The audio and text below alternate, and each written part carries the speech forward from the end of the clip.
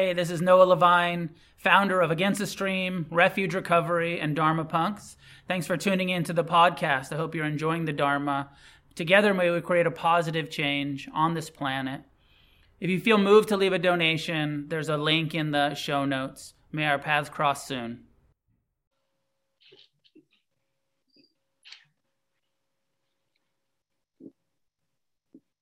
Welcome, everybody. How many people here for the first time tonight? Some new folks, welcome to you. Welcome to anybody that's tuning in from Zoom the first time. Get rid of my gum. A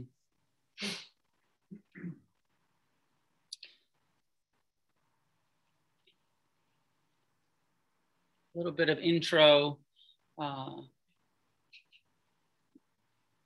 What we're doing, what Against the Stream is about, what I'm trying to teach is very serious on some levels. It's the Buddha's teachings. It's about the truth of suffering, the first noble truth, the reality that all of us suffer.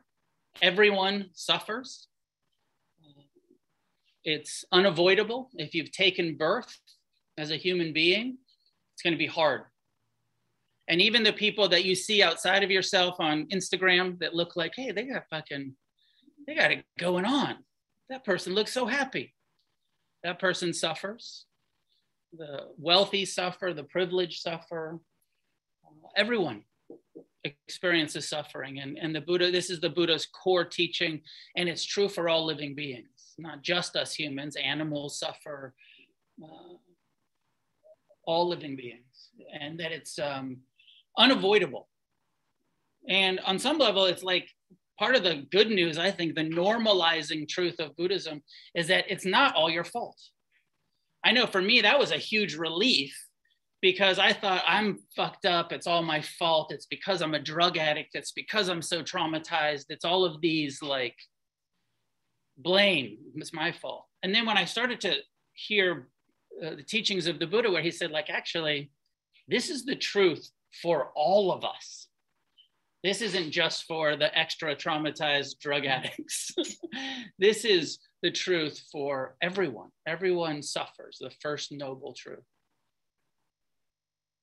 And there's a cause and there's a way to end suffering. And that's why I'm kind of setting this up. It's like serious what we're doing. But if you take it too seriously, and you get uptight about it and get rigid about it and get like stressed out about it, you can suffer about trying to end your suffering. And so part of what I want to talk about tonight is lightening up a little bit and the importance of a sense of humor and the importance of, in this incredibly serious endeavor of, you know, some people are in the room and it's truly life or death around addiction. Like if you don't stay sober, you will relapse. You likely will not live long. It's truly like a life or death situation for many people in our community. If you don't really get this, you're going to die soon. And I know that that was the case for me. Coming to meditation, locked up, strung out. I was at the end. I was suicidal. I wasn't going to make it much longer if I didn't find a solution. And that's not, you know, and there's lots of people in here that have that same story. Lots of people at home that have that same story. So fucking serious and so important and so necessary. You know, I think there's a lot of meditators in America that are looking to improve their quality of life, that, you know, are getting on the apps and, you know, I love to talk shit about that guy that created the 10% happier, you know, who's like successful, kind of, you know, somewhat, probably somewhat integrated. And he was like, you know, my life is pretty good. But if maybe meditation could make it 10% better, like, wouldn't that be cool? And like for I think for myself and for a lot of our community, like a 10% improvement is still like, fuck that, I'm gonna kill myself. 10% is not going to cut it. 10% better is still misery. You know, we're looking for like a 90%. I'm looking for like a major transformation. So I don't know if it feels urgent to you, serious to you. I think it is. I think that there's an urgency around what we're doing. And my own experience has been when I've gotten too serious about it and too uptight about it and too rigid about it, I suffer more. And my super ego takes over and starts judging me for not being a good enough meditator, not being a good enough Buddhist, and not being good enough at right fucking speech. And the importance of relaxing a bit and just being like, yeah, I love the recovery, progress, not perfection. Buddhism sets up a model of perfection. The core teaching is if you work hard in this lifetime, you can end all of your suffering. You can develop an ability to meet all of the pain in your life with compassion. All of it, not some of it, not some of the time, but a consistent relationship of when it hurts, you learn to care about it rather than hate it and make it worse. Learn to be friendly towards our own pain. That this is a potential, it's a possibility. Not in some future mystical lifetime, but here and now. That if we truly practice mindfulness and truly develop non-attached appreciation to pleasure, that no matter how wonderful life is, you don't have to get addicted to it.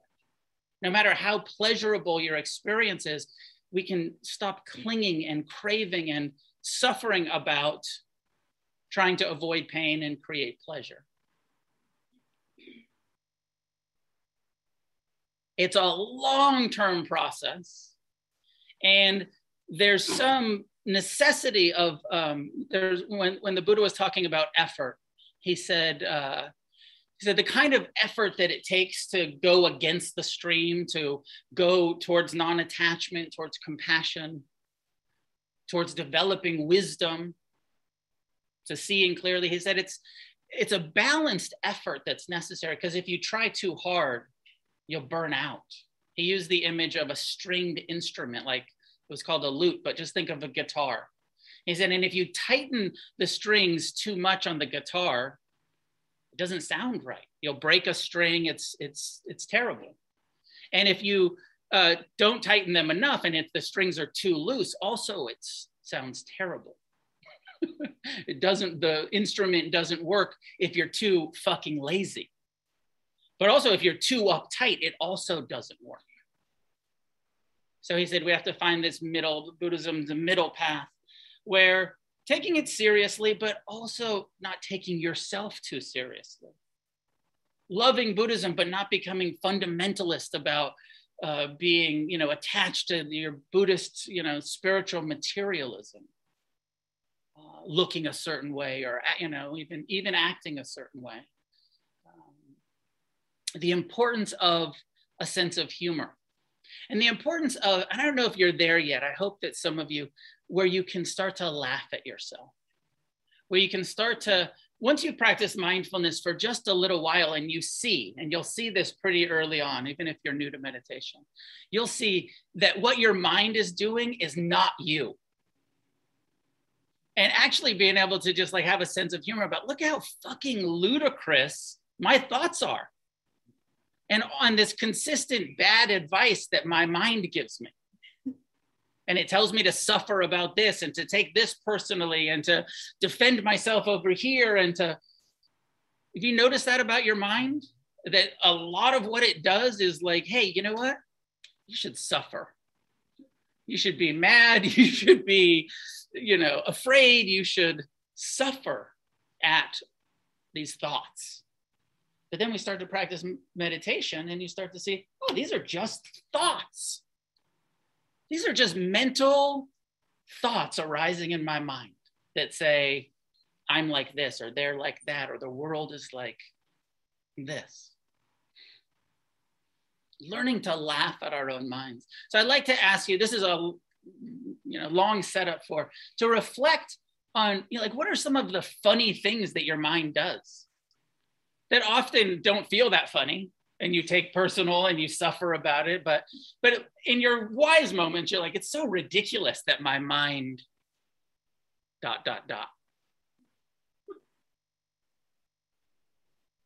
And now turn to somebody in the room and introduce yourself and admit some of the ridiculous things that your mind does. And we know it's not your fault.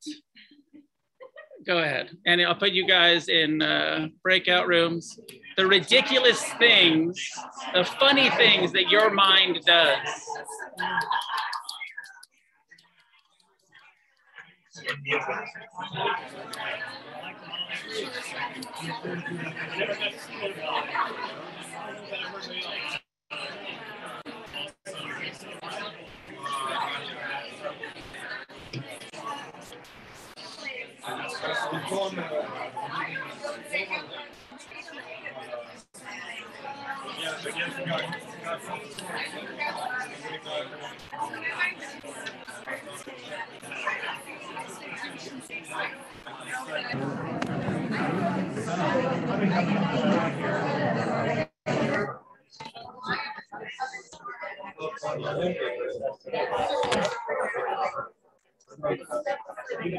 You guys missed the assignment, but it's right up your alley.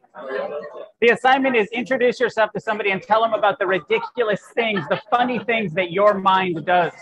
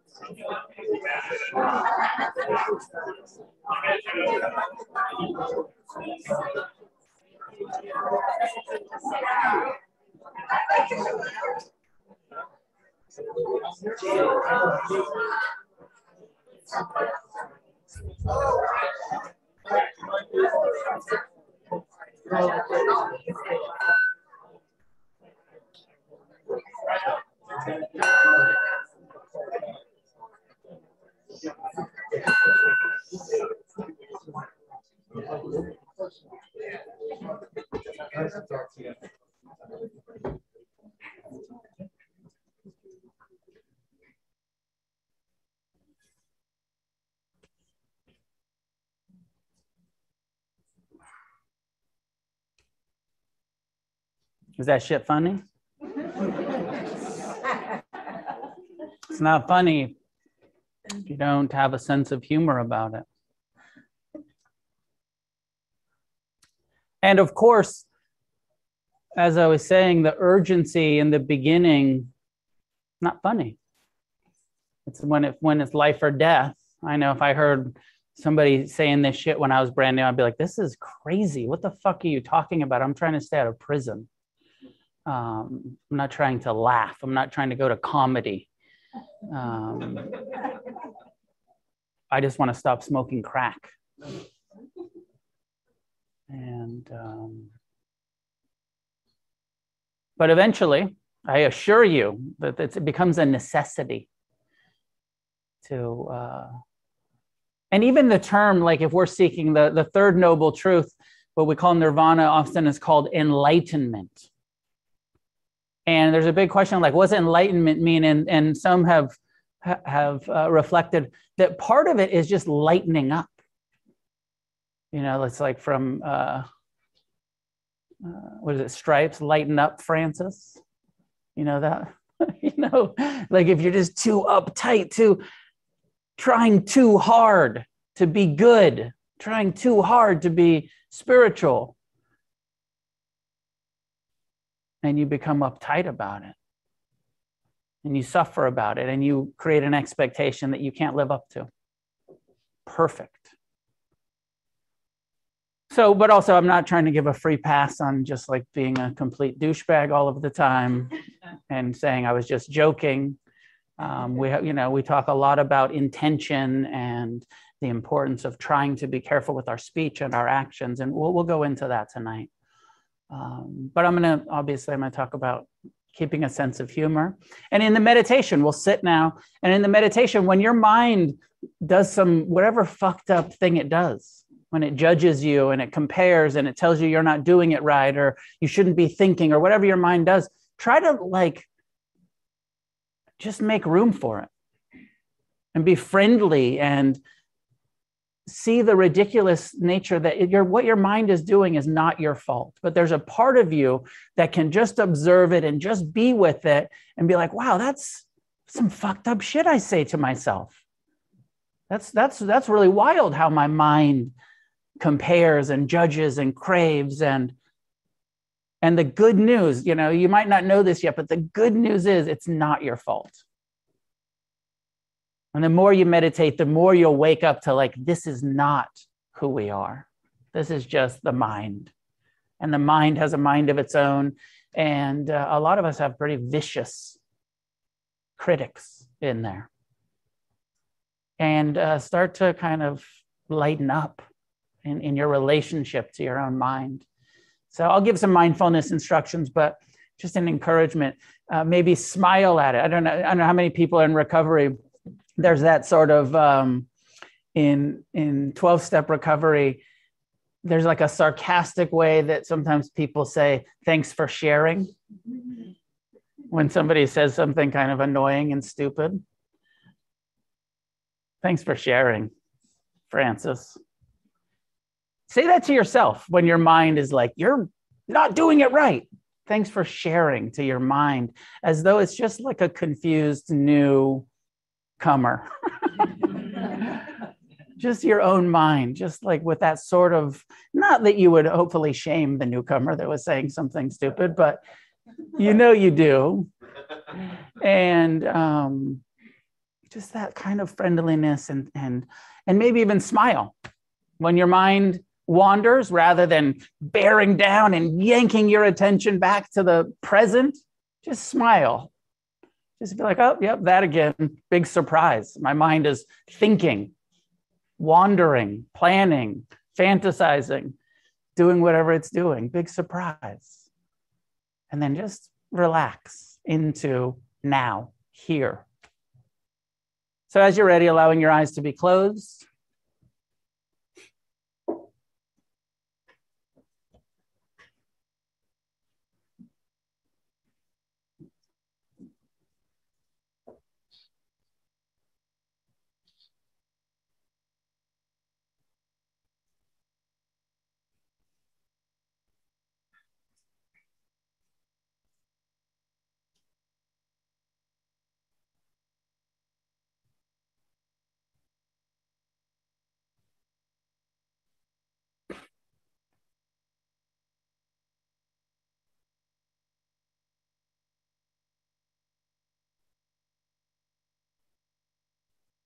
Release any tension that you can release. Soften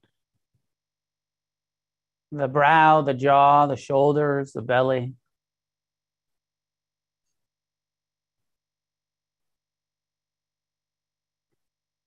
Perhaps putting a little half smile on your lips, even if you're not feeling it, just putting the body in the posture of smiling at yourself.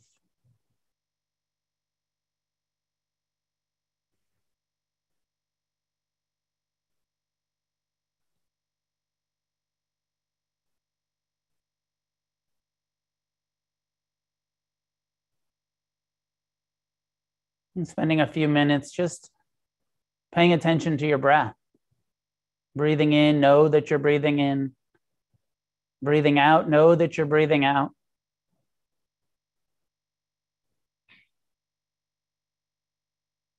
Letting the thoughts be in the background. Making the body breathing the foreground of your attention.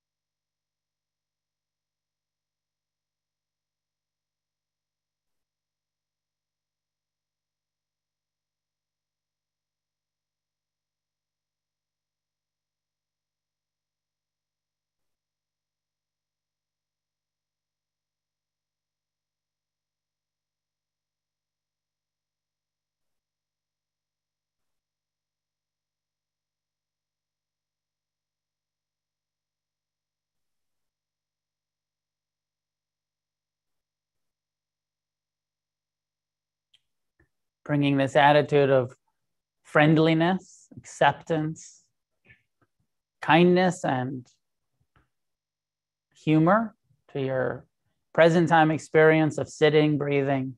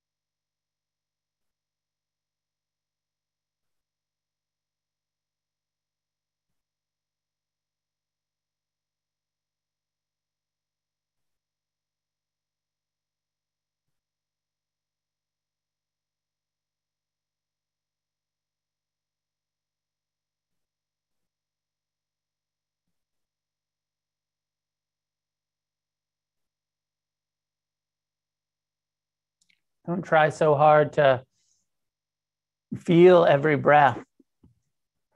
Just let the breath come to you. Let the body breathe. Don't try to stop your mind. Just let the thoughts be in the background.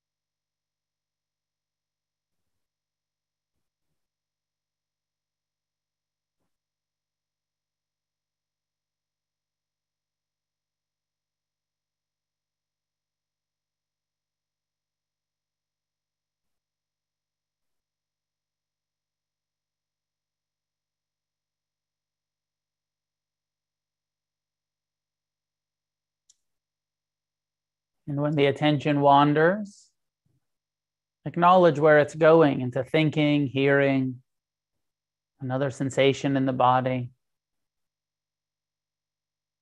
With friendliness towards those thoughts, sounds, sensations, gently returning to the breath in a relaxed but consistent, not trying too hard.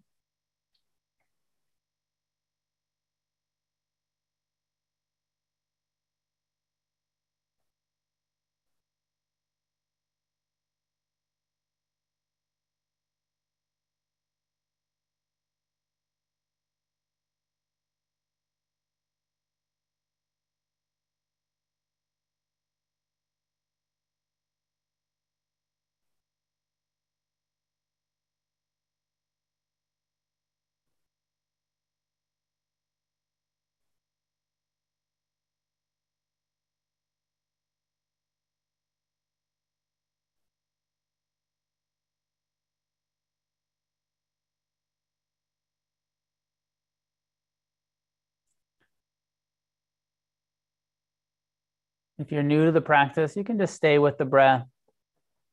But the Buddha's instructions, encouragement, invitation is to open to your mind, to observe your mind, including the emotions, the sense doors, sound, smell, taste.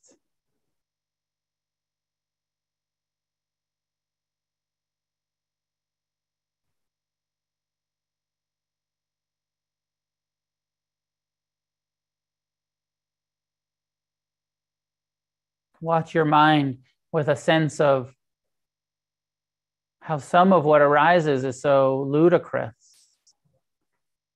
The self-centeredness, the fear.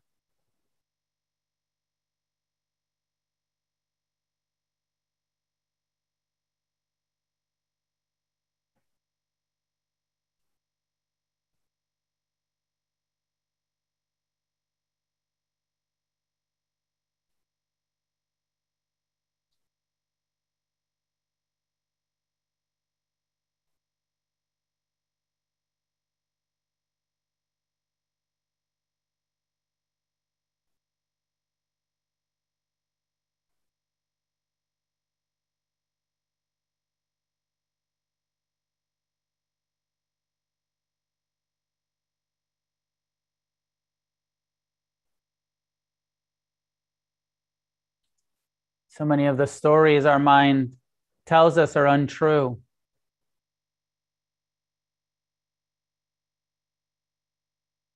As you watch the hopes and fears pass through consciousness,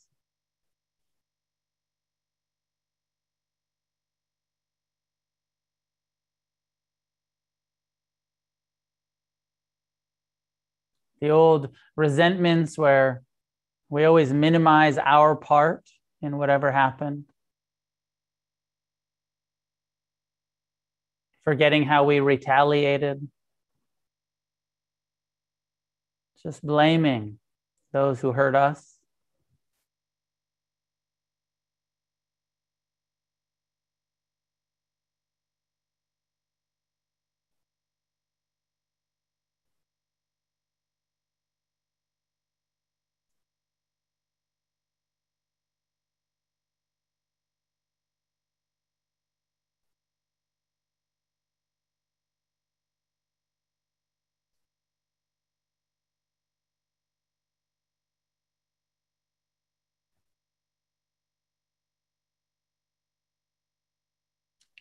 When you feel yourself becoming tense around a thought that's in the mind, try softening the jaw and the belly.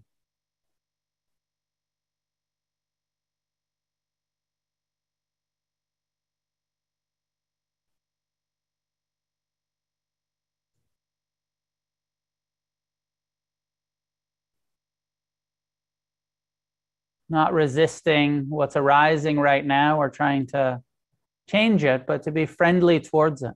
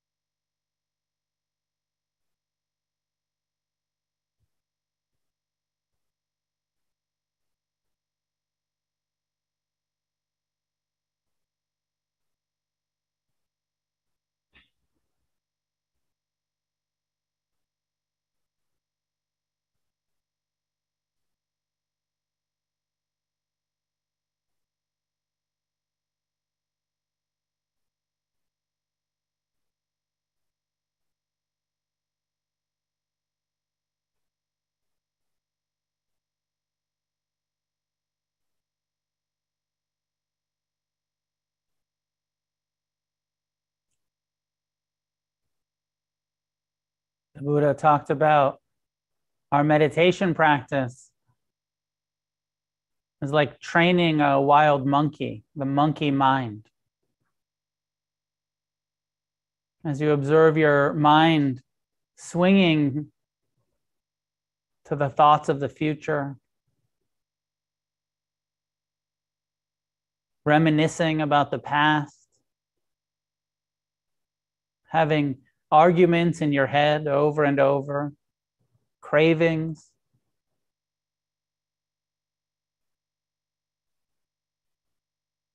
Like a wild monkey.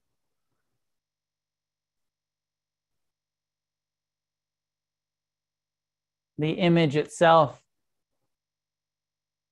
helps me not take it so personally, have a little bit more of a sense of humor about this human monkey mind, swinging through the jungle of views and opinions, preferences, memories.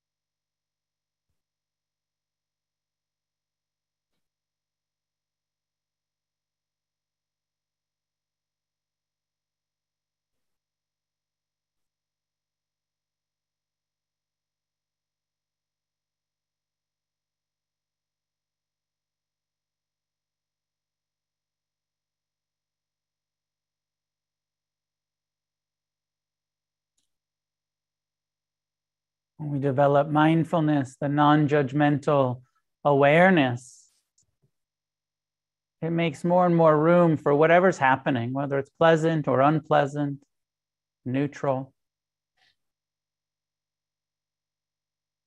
Becoming more and more aware that these are just thoughts and sensations.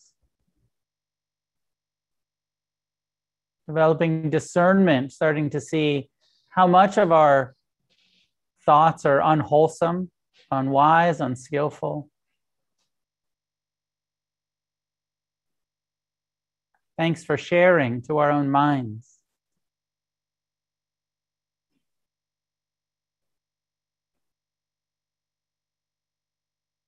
And when there is wisdom, the mind becomes tranquil or experiencing joy, kindness.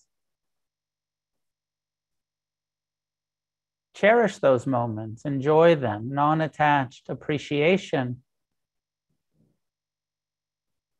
towards the wholesome thoughts, feelings, experiences.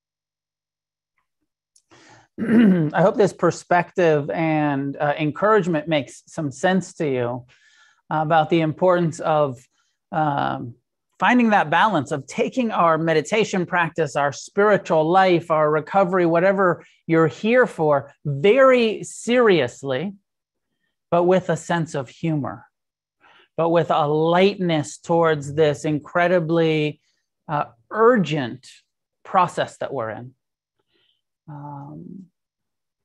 And knowing that it's there's just no quick fix. You can't meditate any faster than you're meditating. You can't make wisdom happen any faster than its sort of natural process of happening, of arising, of being revealed.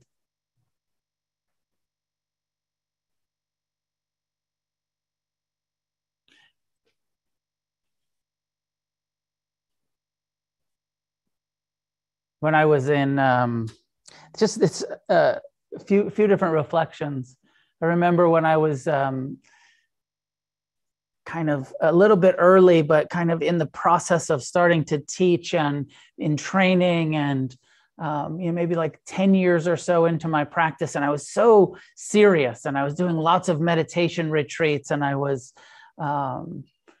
doing graduate school and writing a book and working at San Quentin and working at a harm reduction place and an outreach place and teaching a group. And I was just like so busy doing what I thought was spiritual shit. And so like kind of serious about it. And at one point my teacher said, like, what are you doing for fun? Like, this is great. You're meditating your ass off and you're doing all of the good service things. And, but are you having any joy? Are you having any fun? And it just was like,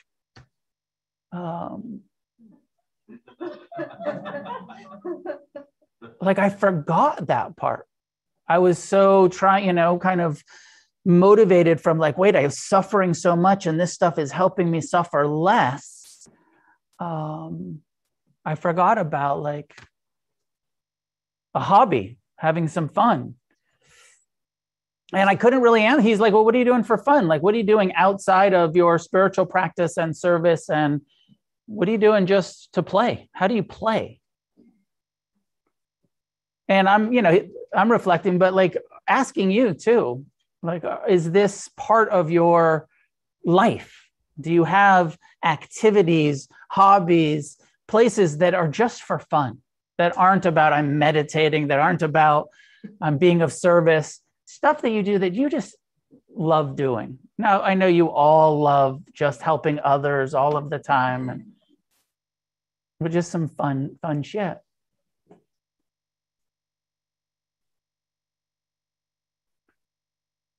When meditating, and your mind is getting, if you find you get kind of tight and you're taking it all pretty personal and you're feeling like I'm not doing it right, or I got to try harder, or I shouldn't be thinking, or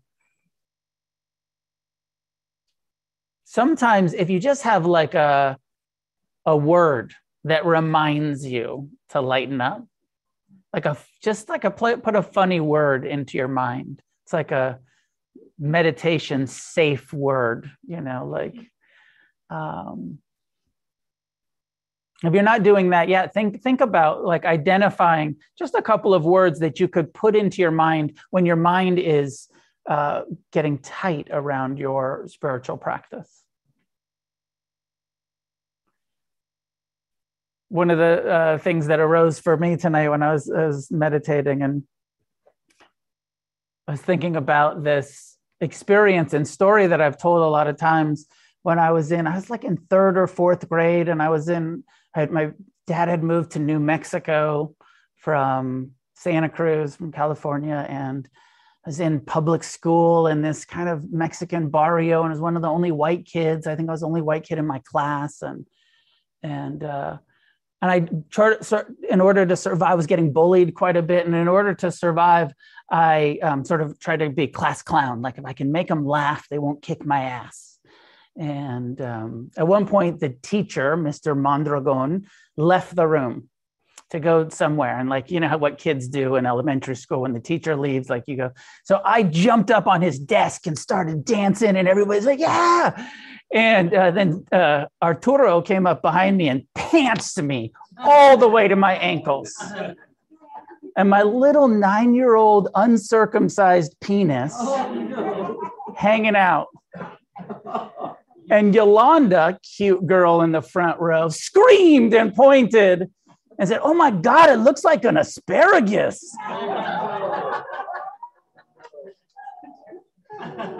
True story. So sometimes when I'm meditating, I'll just say to myself, it looks like an asparagus. And it just lightens the whole mood. Just whatever my mind is doing, judging, comparing,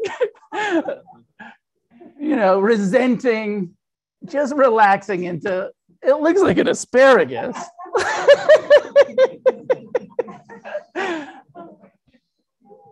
Follow-up part of that story that's not that funny. Like, this is a good example of like, we can share with each other our most painful experiences and fucking laugh at each other. And if you can do that with yourself, right? Learn to do that with yourself, to be like, wow, look at how painful that thought was and how funny it is that my mind is doing that. Of course, it helps when you have 40 years distance from the experience. Many years later, when I was in my 20s, I think I was in New Mexico visiting my father, and I went to the casino and I was playing cards. One of the things that I like to do for fun, I think I was playing blackjack or something. There wasn't poker there. And really cute dealer dealing the cards. And I looked at her name tag, Yolanda. And I got all weird and awkward, as you do in your 20s. And I was like, oh, I think we were in elementary school together. It's like, you remember me? I'm the asparagus guy. I didn't say that, but I was just like, you. And she was like, nope, don't remember you. And it like seared, traumatized into my mind. And maybe she was playing it off, but just like in me, like it was such a big experience. The story I've told, like identity. I'm the asparagus kid. I've got the weird penis. And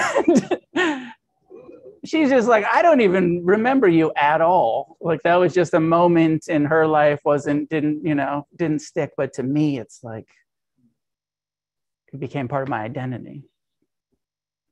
And funny, and something to laugh about later, much later in life, something to laugh about.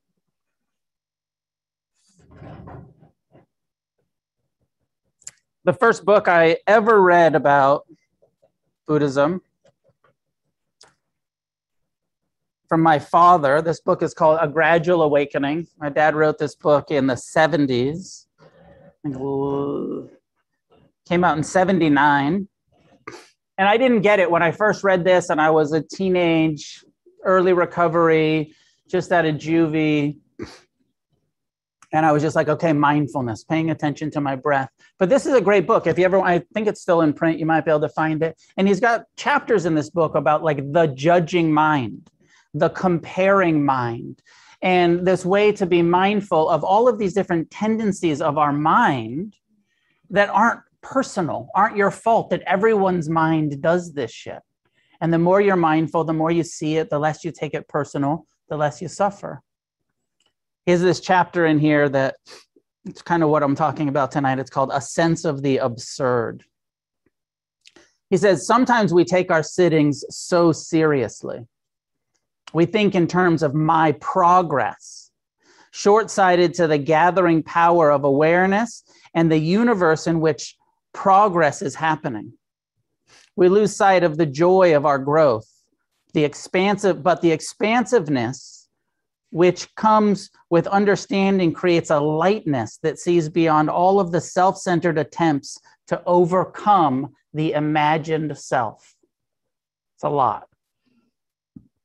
He says, when we're working hard on ourselves, we sometimes push away our easy mind, our happiness at being on the path in the first place. We lose the sense of our absurdity, which can serve as a balance to the seriousness of our practice. When we lose that openness to the cosmic humor of it all, we lose perspective. We become like the rooster who thinks he's crowing to make the sun come up each morning. We think it's me beating the ego rather than appreciating the universe coming home to itself. The whole melodrama of our attempts at capturing freedom benefits greatly by the balance of a well-developed sense of the absurd. Indeed, it is said that the angels can fly because they take themselves lightly. A bit of aerodynamics, it is well for us all to remember. The sense of humor that develops with a deeper perspective of our predicament is often a key element in the ability to let go. Don Juan talks about controlled folly, which is his way of expressing the sense of the absurd, which honors the miracle of even being here to do the work together. That's a very balanced recognition. We do what we do knowing it's going to turn out as it does, quite beyond our control, not grasping at any result other than the act's natural outcome.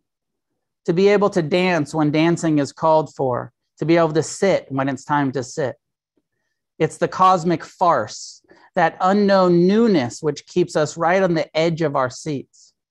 It's the deep, caring laughter of a non-interfering awareness which watches us, trying to figure out the cosmos with the rational mind, which is something like the tail trying to wag the dog.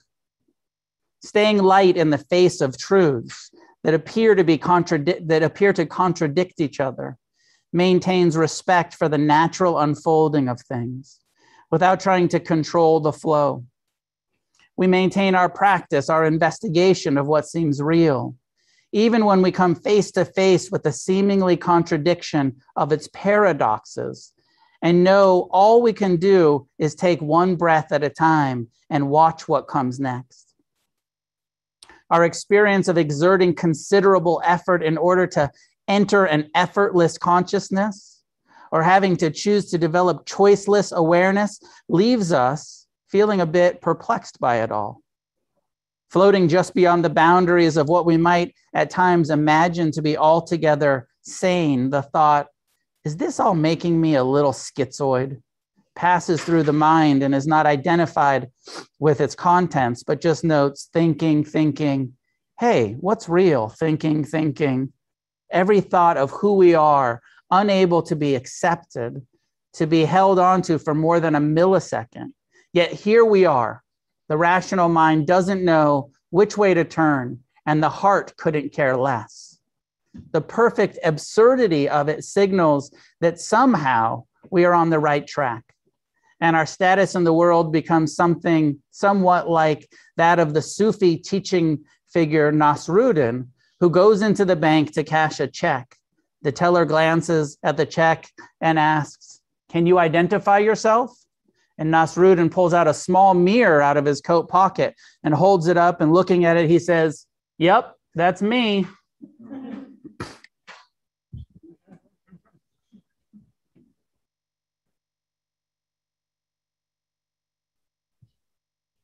Some friends from the Sangha and I a little bit have been going to see comedy. And, just like the importance of going and intentionally putting yourself in the place where you're going to laugh. Hopefully you're going to laugh. There was a Zen teacher on the East Coast who had a very large community, and Zen can be very serious. And they're wearing their robes, and you have to bow the right way, and you have to sit the right way. And in some Zen traditions, if you're not sitting in the right posture, they'll come and hit you with a stick to wake you up and make you sit right. Like real fucking serious about this shit. And he said, we're all getting a little too serious about this. And he was the Zen master. And so he sent all of his students to clown school. He's like, in order to really do Zen, we need to learn how to juggle and wear funny noses and lighten the fuck up about enlightenment while still sitting, while still practicing the 5 precepts, while still doing service, while still being in the form and doing our practice. Don't get so loose about this that you stop meditating, having such a sense of humor about it all that you've graduated from your practice. But within the form of practice, learning to laugh at ourselves and with each other.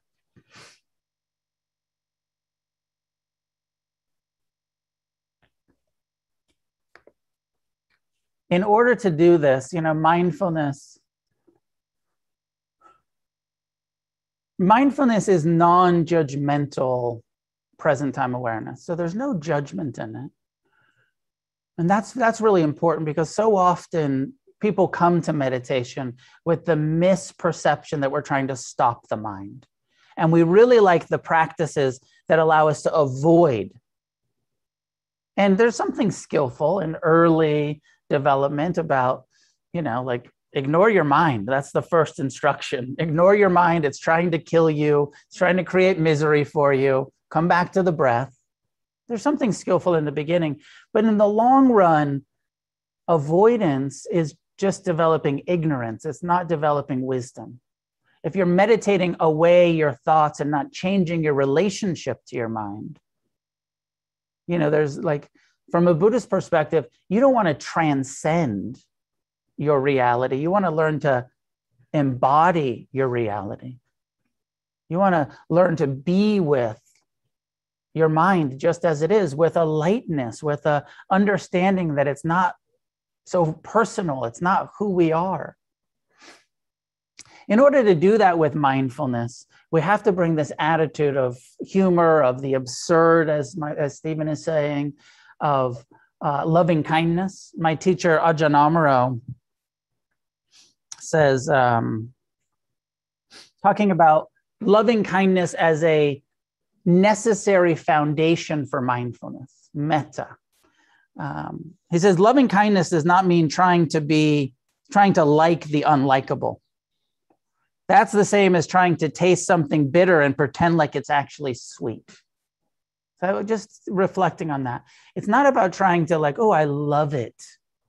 I'm liking the unlikable. That's like trying to taste something bitter and be like, oh, that's so sweet. This lemon is so sweet.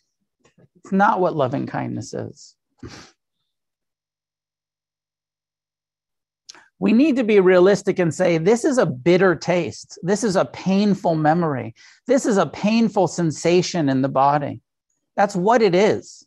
Metta, loving kindness, is not making ourselves like the unlikable, but rather radically and totally accepting what is here.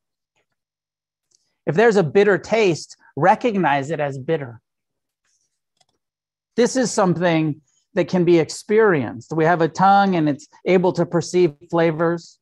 There are sweet flavors, there are sour flavors, there are bitter flavors. This is a bitter flavor. That's what it is. Nothing has gone wrong. It's not bad. It's just a flavor that we can experience. Here it is. It's like this. So bringing this attitude of loving kindness, which is acceptance of the reality that we're experiencing right now. Our kind relationship, our friendly relationship, our kind of seeing how absurd it is when our mind says, no, everything should be sweet. I should like everything. I should have perfect equanimity, or I should have perfect compassion, when the reality is we're not there yet all of the time. He goes on to say, suffering, dukkha, is an attitude of it shouldn't be this way. This is not fair. This is not right. The universe is out of order at this moment. When we let go of that attitude and we establish the attitude of friendliness, of acceptance. So our practice is to support that of letting go, to establish the quality of acceptance. Well, it's not pleasant. I wouldn't ask for this, but here it is.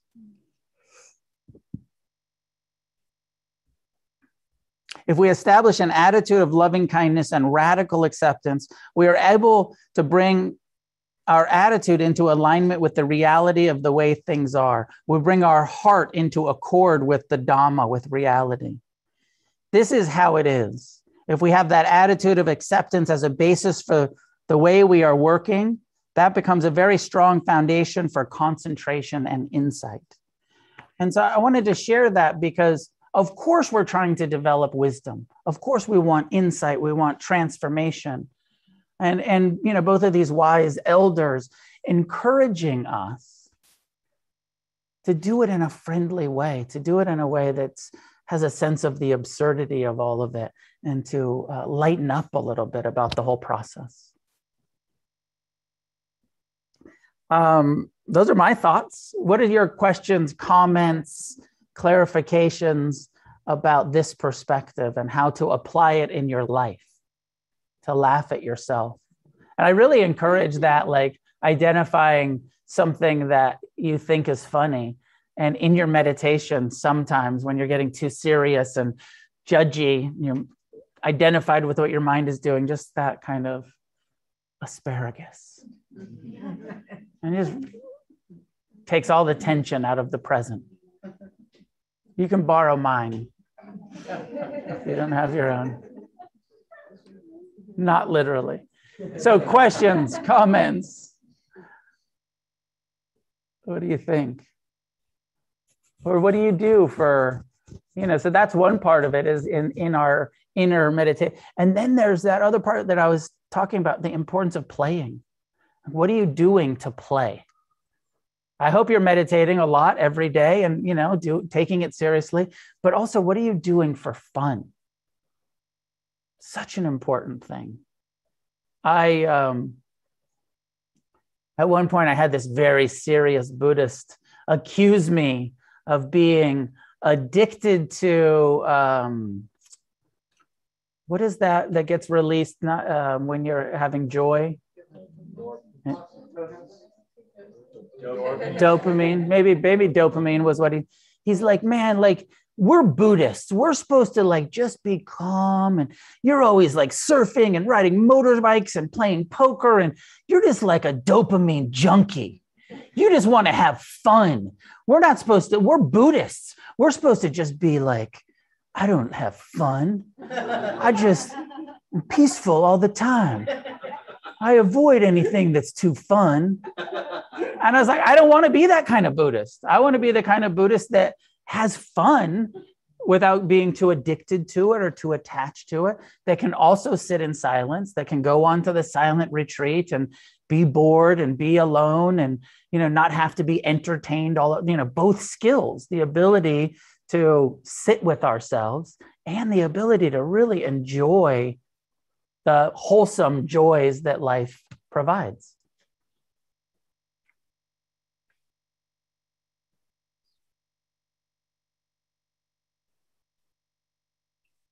What do you think? Please, David. So one ways that I've learned to not take myself so seriously, because I was a child actor, and of course I've been a performer my whole life, and I needed perfection so much in my 20s, and I'll just get up on stage now and I'll just do something totally ridiculous the minute I get on stage, just to humble myself and kind of get rid of my ego, and that's like a way that I found like it grounds me into being like, I'm a human being. I'm not like trying to be this perfect thing, and like, trying to put on a perfect performance, you know what I mean? So I'll just get up and be like, woo, you know what I mean? And it's like, people are like, okay, I'm just not normal or whatever, or say something about myself like, oh, I'm really scared right now. And, da, da, da, da, da, I see that in you too, that you like, you'll just kind of say things personal about your life. And, so I don't know, that was one thing that I thought was cool. Yeah. It can really help to just lighten the mood, do something silly. Yeah. Josh Corda, my friend who took over the New York meditation groups when I moved here from New York, and he's a great teacher, and he starts every Dharma talk with like a really corny joke, and they're like mostly not even funny, but it's just his practice to just be like, I'm going to tell a corny joke to relax everybody about what we're doing here, and it's a great thing to do, to start with like, let's just start with lightness and some humor. Michael, go ahead, jump in. Thanks, Noah. And I really want to thank you for the Stripes reference of Sergeant Hulka telling Francis to lighten up. That's one of my favorite movies. I'm definitely going to watch that this week again. You can borrow that one for your meditation too, Michael. Lighten up, Francis. I'm going to use that. I'm definitely going to co-opt that. Perfect. And I like what your father said about one breath at a time and what comes next. Because instantly, like when you read that, I thought, what comes next and accept it, whatever it is, whatever feeling it is, aversive, anxiety, anger, pleasure, neutrality, like the whole like carnival of feelings, just accept it and like work on changing your relationship to it, treating it with kindness, compassion, mindfulness, and then realize it's going to pass. It's all impermanent, and Ajahn Amaro has this meditation on YouTube called Letting Go. And I at least once a week, I'll do that meditation. The thing that I lean on a lot and think about is, in the meditation, he says, a thought is just a thought, a feeling is a feeling, a mood's a mood, a sensation's a sensation. It'll pass. So when you read your father's book and you came to that part of it, it was really super helpful. And it just made me think of a couple of other things to bring into that and be of use. So thank you. Welcome. I was just thinking of a couple of, Buddhists. I love to talk shit about Buddhists. Can be so uptight and so sort of fake, and so I really hope that we're creating a Buddhist community, a culture that's more authentic and more relaxed around it, serious about our practice, but also authentic. And I was thinking about this. This whole talk is a setup for challenging you all to show up on October 2nd, where we're going to be doing a Sangha open mic gathering, and we're going to ask people to come up and perform whatever. And a really great practice of not taking yourself too seriously and coming up here and singing a song or telling some jokes or doing some interpretive dance and I was thinking of that, and I was thinking about how like I bombed so hard one time at there was this big international Buddhist teachers gathering, and like all of the most famous Dharma teachers from around the world were gathering to like talk about how fucking spiritual we are, what great teachers we are, and blow smoke up each other's asses and fight a little bit and talk about we're better than them and whatever. And at one point there was this sort of like open mic, and they had asked me to kind of like host it a little bit. I don't know why. And I was trying to get it going. I was like, anybody ever, like when you're teaching, have to take a shit and not know what to do? Like have a room full of people and just be like, I gotta go right now. What am I gonna do? And I was like, one time I was teaching and there's like 100 people in the room, and all of a sudden my stomach was just like, uh-oh, I'm not gonna make it. Like I'm gonna shit my pants. And there's 100 people sitting in silence in front of me, meditating. And I told that story, and nobody thought it was funny.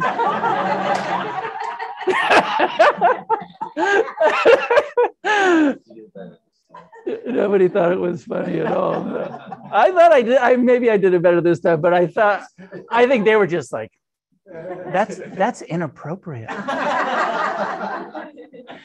This is not the kind of composure of a spiritual teacher. We don't talk about pooping. I should have showed him your asparagus. I should. That was for the encore. For the encore.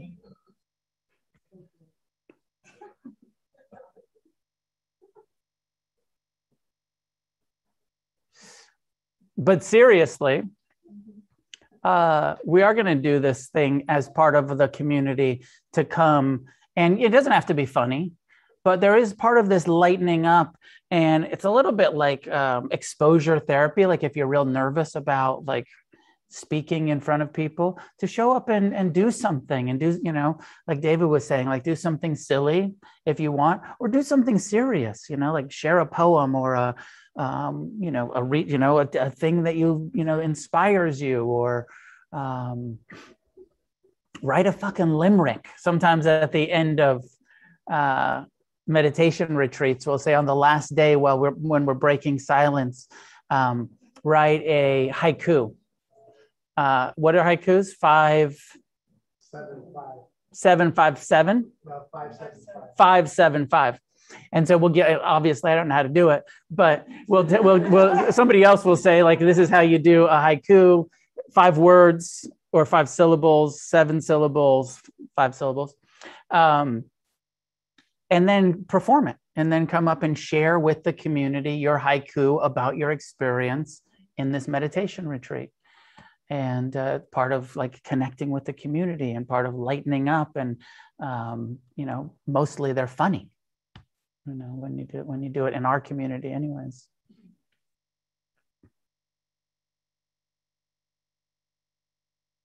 Is that a hand? Yeah, please. I have one of the best lightening up techniques I have is listening to Bob Newhart's Stop It on YouTube. You heard it? I have. So good. It is so good. Do people, you're most of you are too young to remember Bob Newhart. But David's mother and I remember Bob Newhart. And it's this great skit of, he's a psychotherapist. And everyone that comes into his office and says, well, I'm suffering about this, I'm suffering, I can't stop doing. And his reply as the therapist is just, stop it. Stop doing that. And it's hilarious. Yeah, and the one lady's like, I think I'm going to scared I'm going to get buried in a box. And at the end he goes, and she's like, I have all these issues with my mother and how I grew up. And all of a sudden he says, just stop it. Just stop it. And she's like, he's like, if you don't stop it, I'm going to bury you in a box.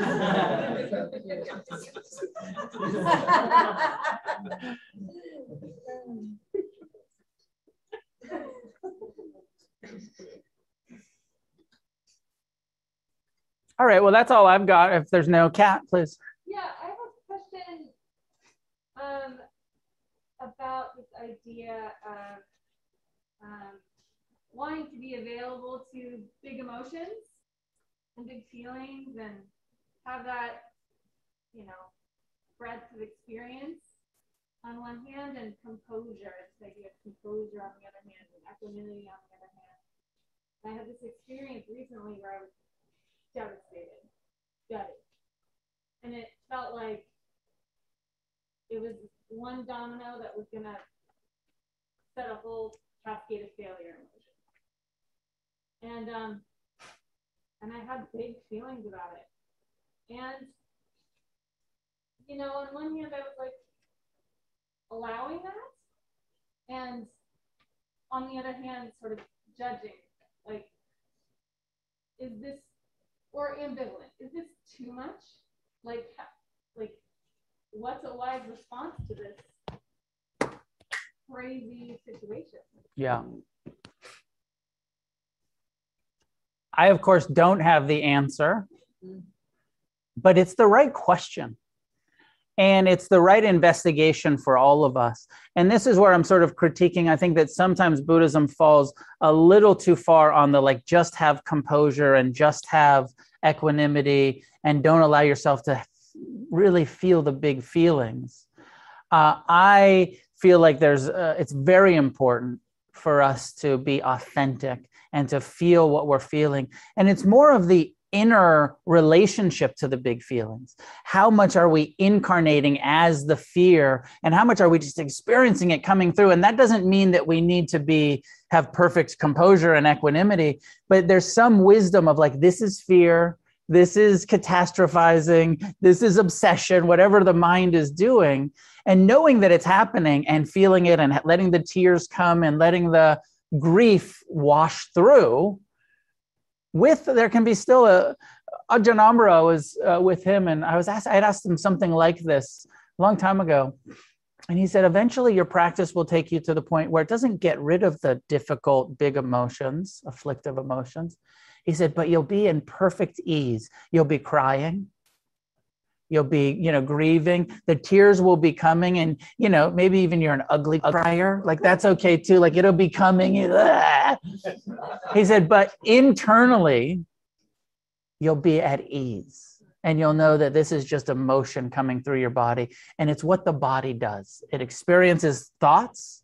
It breathes all by itself. The heart beats, it poops. It does all of these things, and it emotes. And our practice is to be completely present with, like, wow, this big joy is here, or this big sadness is here, and it's passing through. It's it's what Michael was saying. It's impermanent. It's arising and it's passing, and it's not self, but it is my experience in this moment. It's not who I am, but it is what I am experiencing. And it'll pass. That's the wisdom of it'll pass through. And it's not, a lot of those catastrophizing thoughts. There is that sort of, like, come on, mind, really? This story again, this delusion of it's never going to end. It's only going to get worse. How many times has your mind told you that and it wasn't true? And then your mind's like, but this time. I know, I was just fucking with you the million times before this, but this time it's all over. You're never going to recover from this one. And, just being like, well, my mind always tells me that. It's never been true. It's not true this time either. So feel our feelings. And that's part of the lightening up and of like, don't put on the Buddhist super ego of like, no, I need to be completely, like when I got into the relationship that I'm currently in, and we had this communication of like, there's nonviolent communication and there's like good communication styles. And I said, myself, like I'm really value authenticity. And it's like, I want to be able to like say, fuck you sometimes if that's feels like the appropriate thing to say, rather than I feel very angry at you. I want to just be able to say like that, like, fuck you, not cool, or whatever, and you can say that to me, like it feels more authentic than to just do the sort of like Buddhist right speech, nonviolent, I statements only. No offense to all of you NVC people in the room or at home. Jeff or Emily, go ahead, jump in. Hey, homie. I love the subject, man. And by the way, that Newhart sketch, he has a fee structure where he collects, it's $1 a minute, but it's only 5 minutes, and he collects upfront in cash, and there's no refunds. So classic. Hey, you told me a story about a teacher of yours asked you what's missing out of Buddhism. And I always remember this. You said, and correct me if I'm wrong, a sense of humor. You thought Buddha probably had a sense of humor, but it was sort of missing out of the teachings. And the second thing was a direct amends, examples of a direct amends. But ever since then, I've kind of been like looking and making up places where the Buddha's sense of humor was kind of like redacted, and there's like there's some ridiculousness in there. And I'm thinking like, maybe this is a place. I wonder, like, what do you think? I mean, how much of a sense, do you think he was fucking around with his disciples a little bit? And was he a practical joker or was he sarcastic? What's your impression? It's so hard to tell. And also, I don't know the suttas well enough. There's nowhere that I know of in early Buddhism where the Buddha talks about a sense of humor being important.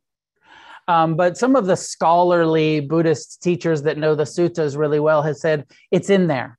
It's in there in the parables, in the analogies, in the kind of, when he says, you're like a bunch of blind guys trying to figure out what a elephant is. And one person grabs the tail and one person grabs the trunk. He's like, that's the Buddha making a joke about how ridiculous this whole thing is.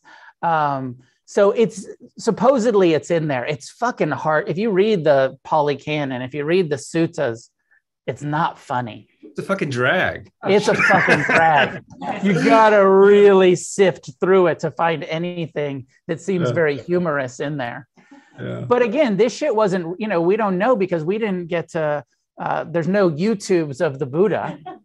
The shit wasn't even written down until 200 years after he died. So by the time they wrote it down, they're like, what's important?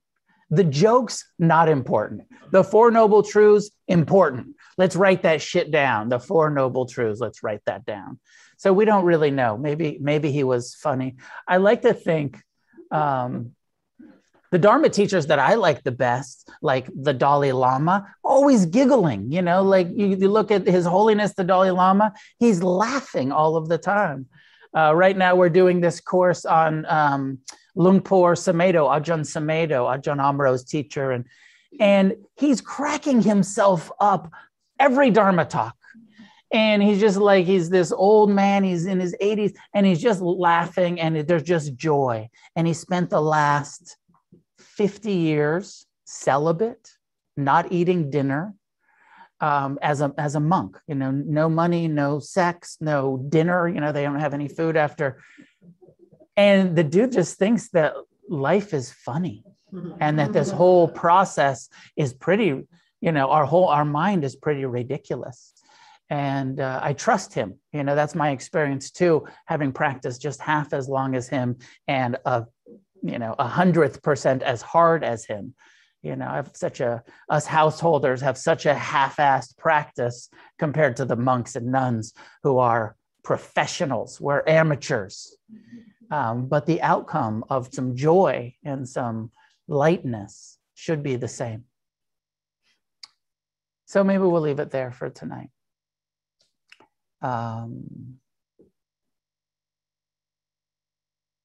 Class is done by donation.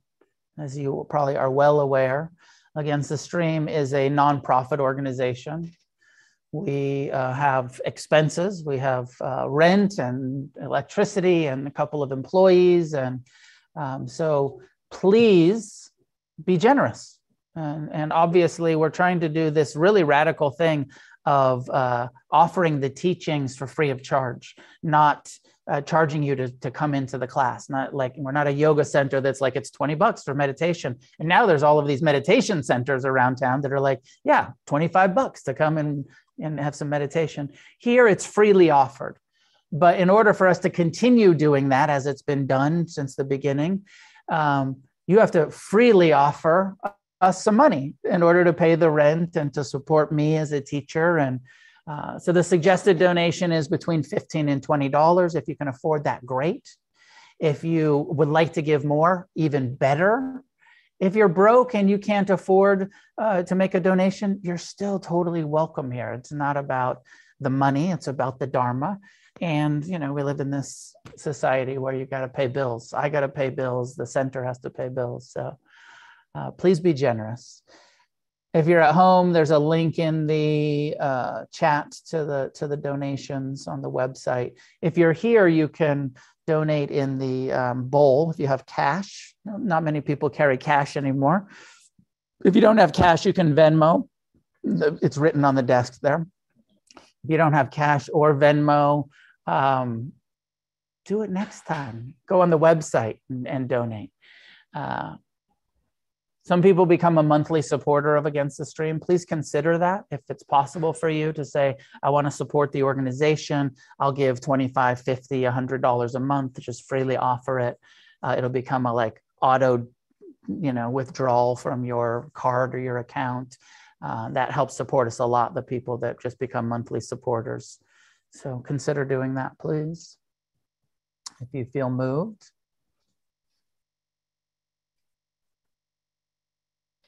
What else? I had another announcement. The October 2nd thing. Do we have flyers yet? Flyers are coming. A couple weeks we're going to do that. It's on a Sunday? Saturday, 8:15. Open mic. What are you going to start working on? Your haikus?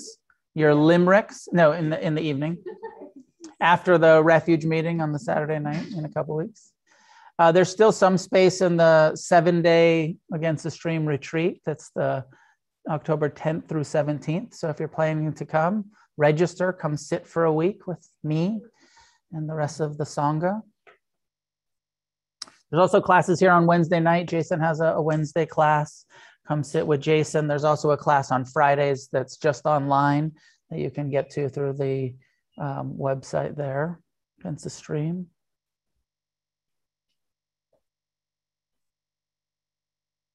Oh, I know what my other announcement was. My volunteer host, isn't really able to do it anymore. So I could use a couple people to volunteer. China sets up, and she sets up all by herself. So if anybody else wants to show up early and help set up, I could use a volunteer for that. And if anybody wants to sit at the desk and be the sort of greeter and host, I could use a volunteer for that. If you can be here every week and do that. I can also train you how to use the credit card thing that I don't really know how to do, but we can figure it out together. So come talk to me if you want a service position at the meditation group.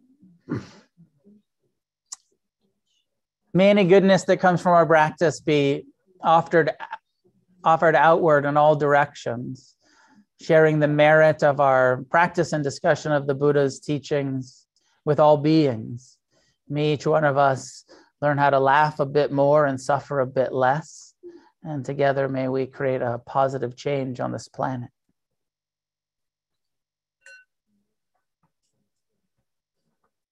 See you next week. Thanks for tuning in to the podcast. This is Noah Levine, founder of Against the Stream and Refuge Recovery. If you feel moved to leave a donation, there's a link in the show notes.